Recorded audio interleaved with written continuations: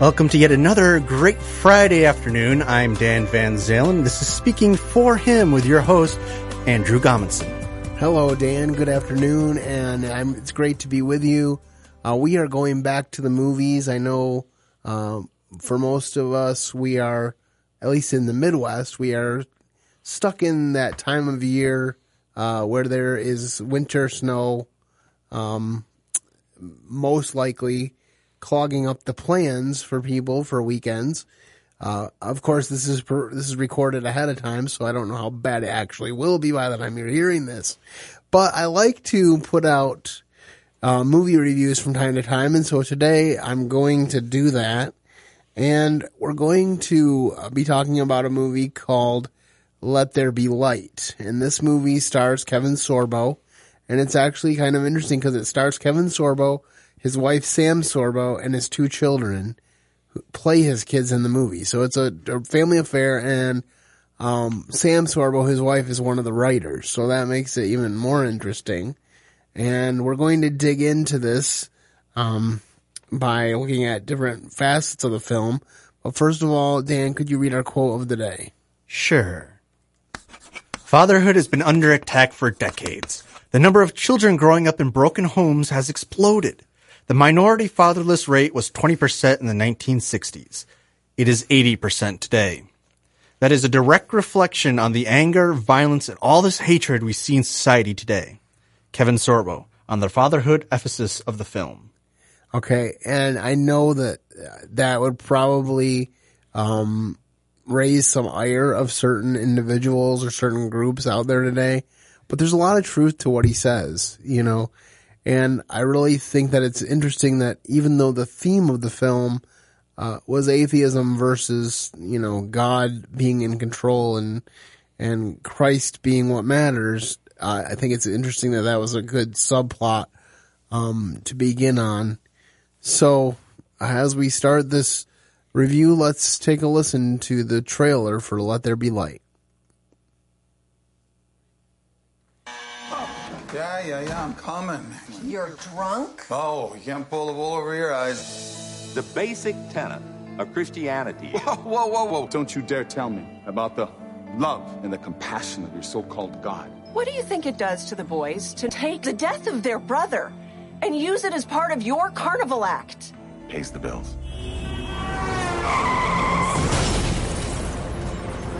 Daddy! Clinically dead in the ambulance for 4 minutes. It's a miracle. I saw Davy. And all I wanted to do was I wanted to put my arms around him. I don't know what to do with it. You've gotten the best scientific explanation. It hasn't brought you any comfort. Would you consider consulting a different source? Doc, he is your God, and he's holding out his hand to you. All you got to do now is take it. Jesus gets whacked, right? Well, I've never exactly heard it put that way, but yeah. Follow me here. This ain't brain surgery. Do you believe that God hears? God always answers prayers. Sometimes we just don't understand the answers. This better be good. That's what I said.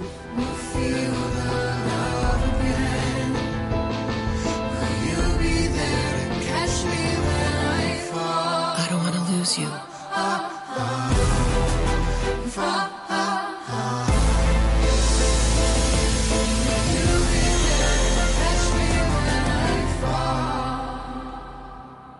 So my first question is, are you guys ready for the amount of heat that'll be coming your way with this?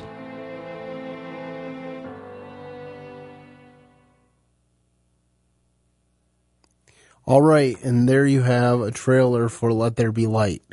So Dan, I believe that you have some questions to help facilitate our discussion. Indeed, I do. So, along the movie synopsis and general thoughts idea, what are some of the positive things about this movie? Well, I kind of described the movie synopsis as we were beginning, but basically it's about an atheist who is angry and bitter at God, ironically, for taking his son from cancer when he was like a 9-year-old kid. And he starts out in a debate with a Christian, and and talking about God and trying to disprove God. I believe the book that he had written, the character had written, was called Aborting God. And, you know, it's interesting. Some people may say, well, you're just stereotyping atheists if you're saying that they would become atheists because of a hatred of God.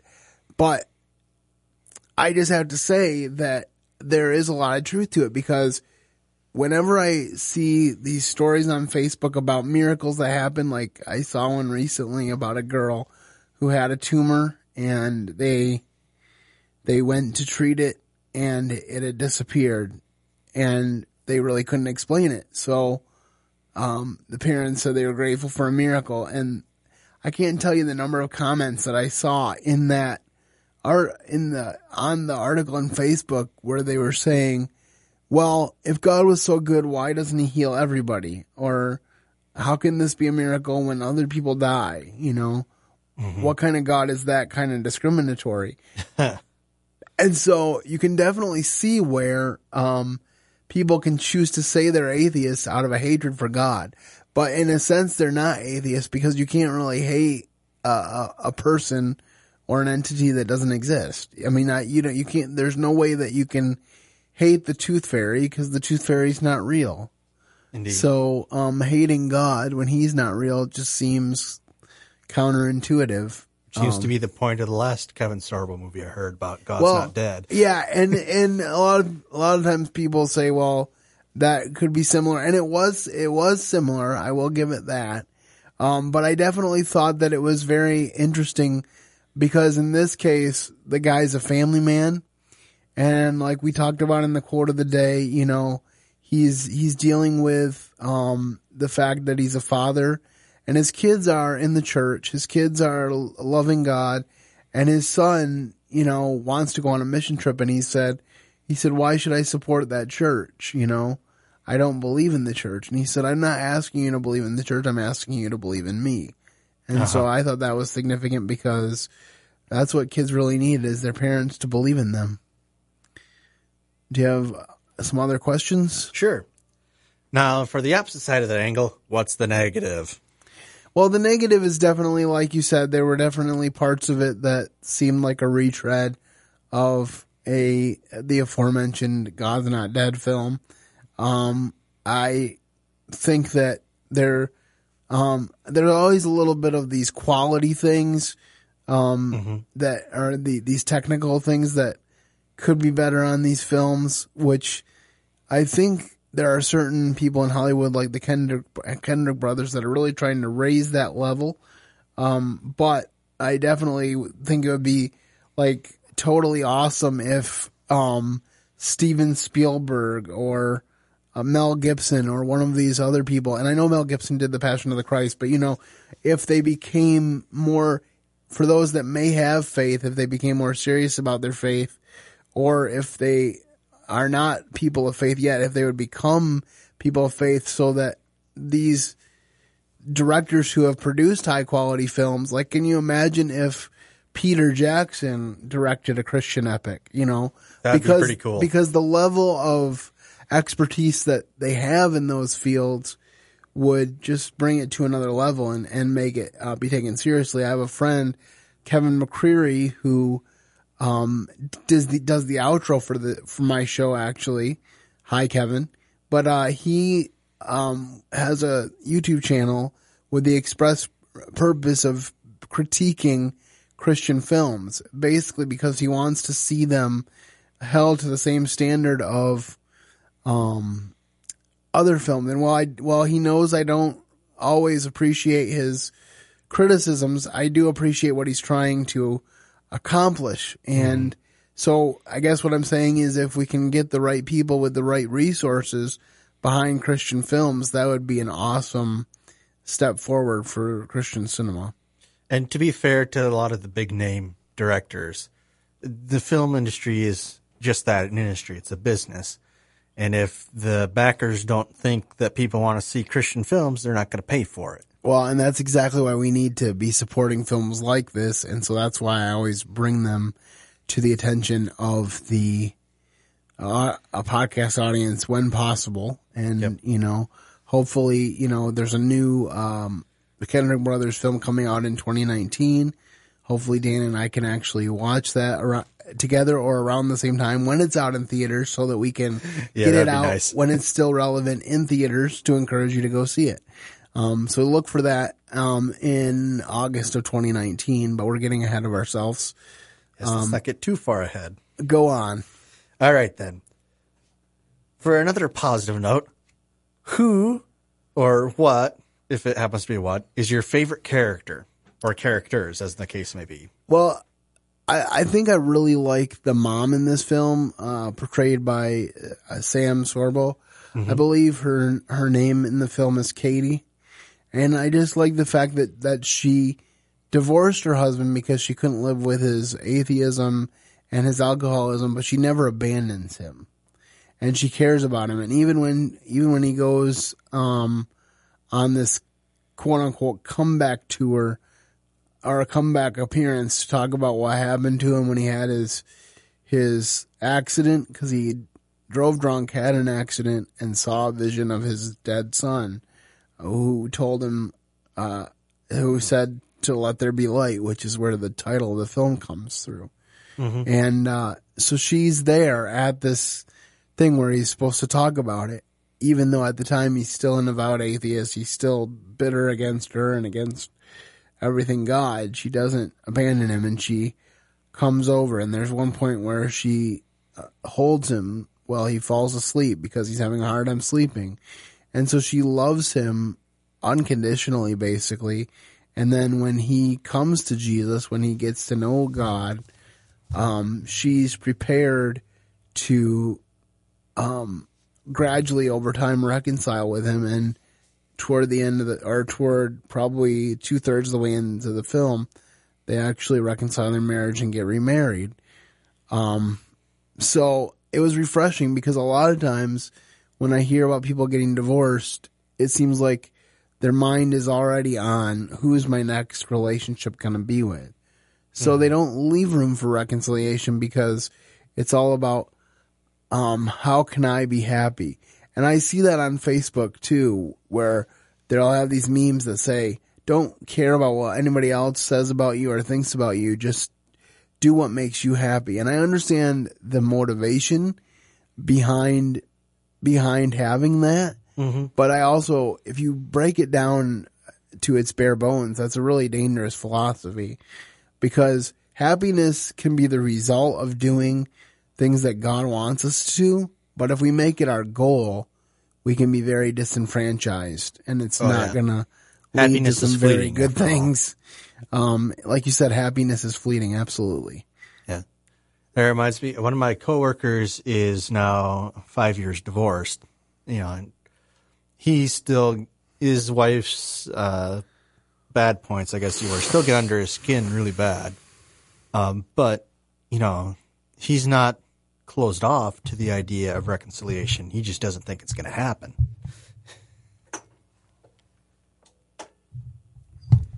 And that is the problem, is that it does take two. It's not something that can happen overnight or easily. Nope. But it definitely takes prayer and definitely takes willingness on the part of both parties to happen. But I just think it's really neat how her focus wasn't just on what's the next relationship. Oh, yes. Yep. So, now for the flip side. Who or what is your least favorite character? Okay, so there was a really smarmy guy who was his agent, and I wish I remembered his name. Let me see if I can maybe pull it up here. Smarmy McSmarmy? Well, we could call him that if I can't find his name, that's what we'll call him. Yep. But, let me see here. I do think the last question of that trailer that Sean Hannity asks is kind of to the point for the whole movie.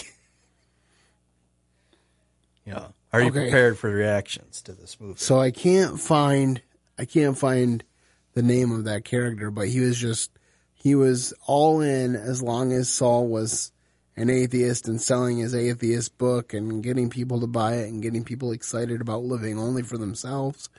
But when it came to his change, like he had procured this big interview exclusive for him to talk about coming back from the accident, and then he decided to tell the truth about how God gave him a vision of his son and changed his life, and he gave his life to Jesus, and then the agent got mad and fired him. He said, "You're fired from being represented by me."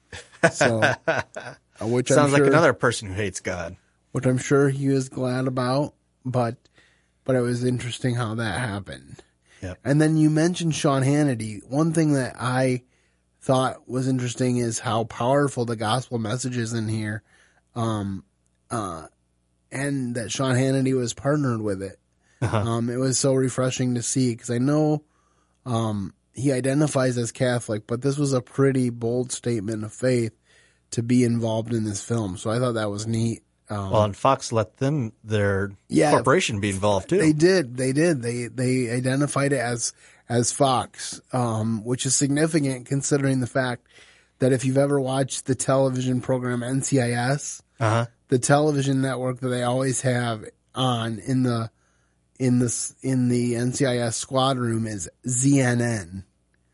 Yeah, because they're not allowed to they won't do use cable. They won't use CNN, cable news network. So they had to come up with ZNN. I don't think they've ever said what the Z stands for, but no, I don't think so. But it's just interesting. It looks like the CNN logo, but it's ZNN. Yeah. So it's very significant that Fox allowed their actual logo in the film, and actually kind of exciting. Yeah, that is pretty interesting, and that is something that is unusual. So, on to the next thing. Hooray! What do you think is the biggest lesson you took away from the film? I think the biggest lesson that I took away from the film is that you never know when God's going to change someone. This kind of reminds me of a certain Bible character by the name of Saul of Tarsus. I'm pretty sure that most people thought that he was so zealous against Christians that he would never become one. As a matter of fact, when he came to the Christians and wanted to meet with them, they didn't want to have anything to do with him, and they're just about ready to run away. He actually had Barnabas was willing to come and give him, I think it's even termed in the Bible somewhere, the right hand of fellowship, meaning that he came alongside Paul and said, "No, Paul's the real deal. Mm-hmm. I've talked to him. I believe he's the real deal. You need to trust him." And it took them a while to realize that he was the real deal. And he would become a teacher and a preacher to many of them, but it took a while for them to realize that, hey, this guy wasn't just trying to infiltrate them as a secret spy. He really wasn't trying to backstab you. So, to be fair, that was a concern for them. No, and it was like, I mean, that's the thing. It was a legitimate concern. And that brings me to another interesting part of the film, which is the Christian guy that debated him, didn't believe it. They interviewed him on the news afterward, and he's like, "This is just a publicity stunt." He's probably not really a believer. And I would have liked to see them get back together and see that he could see how genuine he was. Yeah. And then the pastor in the film was very much like his fictional counterpart. Oh yeah. I won't say anything more because I don't want to spoil everything in this review, but they very much based the fictional Pastor Vinny on the actual guy who played him. Oh, interesting. So there's a lot of interesting little things about this film. All right. Well then, on to the next point. How do you rate this film? On a scale of 1 to 5. Now, I like to do this, but it doesn't mean that it's easy to do. No. And so, like I said, I had a little bit of problems with the acting. I don't think the Sorbo's kids were necessarily the best actors. I mean, obviously, in a sense, they were kind of playing themselves because they were playing their parents' children. Yes. But you could definitely tell that there was a little bit of stilted as far as memorizing your lines and saying them versus actually feeling them. To be fair, it is very hard for kids to be good actors. No, it is. I will say that, and I'm glad that you're here to balance my opinions out here. It's part of your job. But I'm going to give this a solid 3.5 out of 5. I think it's very well worth watching. I think there's a lot of discussion points that can be had. And like I said, the subplot of the importance of him as a father, is so important and comes out loud and clear, because one of the things his wife says is that he uses the death of his son as a main exploitation of his views as an atheist. Mm-hmm. So she says, what do you think it does to your children when you talk about their brother that way? Yep. And at first he's like, no, it doesn't faze him at all. And there's a point Pays at which the bills. There's a point at which he's drinking 2 alcoholic drinks at once, double fisting it. Oh, good grief. So, he really had to come a long way to get to where he was at the end of the film. But again, I think it was very, very powerful story, and I hope that people can get out and watch it or stream it. As of this recording, it's available on Amazon Prime. I don't know how long that will be, but you should be able to also pick it up on DVD anywhere DVDs are sold. Amazon is also selling it for about $20 as a Blu-ray. Yes. All right. Well, thank you for that information as well. We will try to have a link to where you can purchase the DVD when we post this on the blog. So I think that's all I have time for this week, but I hope that you'll continue to listen, and I hope that you will have a great weekend and keep serving the best of masters. Thank you for listening to today's episode. Your host has been Andrew Gomison, founder of Speaking for Him. For more information on today's show and to leave us comments and voicemails, visit speakingforhim.blogspot.com. You can find Andrew's ministry at speakingforhim.com. That's speaking, 4, HIM. You can also interact with us at facebook.com/speakingforhim and on Twitter @SpeakingForHim. And when you look for us on iTunes and Stitcher, let us know what you think of the podcast by leaving a rating and review.